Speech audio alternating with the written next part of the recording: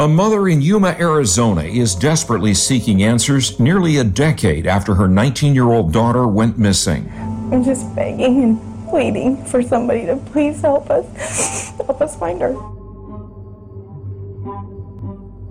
Emily was a vivacious and charismatic 19-year-old who vanished from Yuma, Arizona 10 years ago this month, and her family is still looking for answers. There have been no arrests, and there are no suspects. So why am I talking about this cold case? I'm from Emily's hometown of Yuma, Arizona, and last year, I set out to make a podcast about it. Yuma is an Old West town known for having the first prison in the Southwest. My plan was just to tell you some of the famous crimes that have happened there.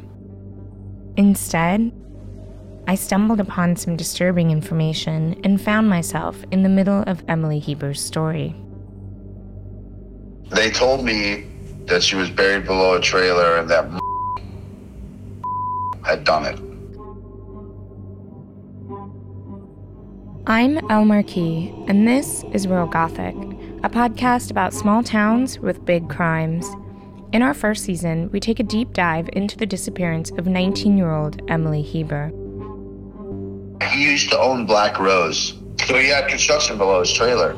He had like a hole there. I was like, dude, that guy? No way. I knew he was weird, especially with young ladies, but I didn't know he was, But that's the thing. You never know with anybody. My old friend from childhood is saying Emily's body is buried under a trailer and that a guy who used to own a popular all-ages venue killed her.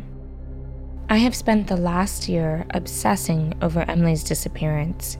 I've read every detail in her over 500-page police report. I've spoken with dozens of Emily's friends, family members, police, and experts, and have attempted to follow every rumor to its source. Are we still recording? That I've heard, you're on the right track. I've been in the house, and yeah, there was construction there. I was witness to the disappearance of Emily. Can you tell me that story? I don't want to re-incriminate myself. I have an extensive crime record. I am determined to find out once and for all what happened to Emily Hieber. Subscribe to Rural Gothic wherever you listen to podcasts.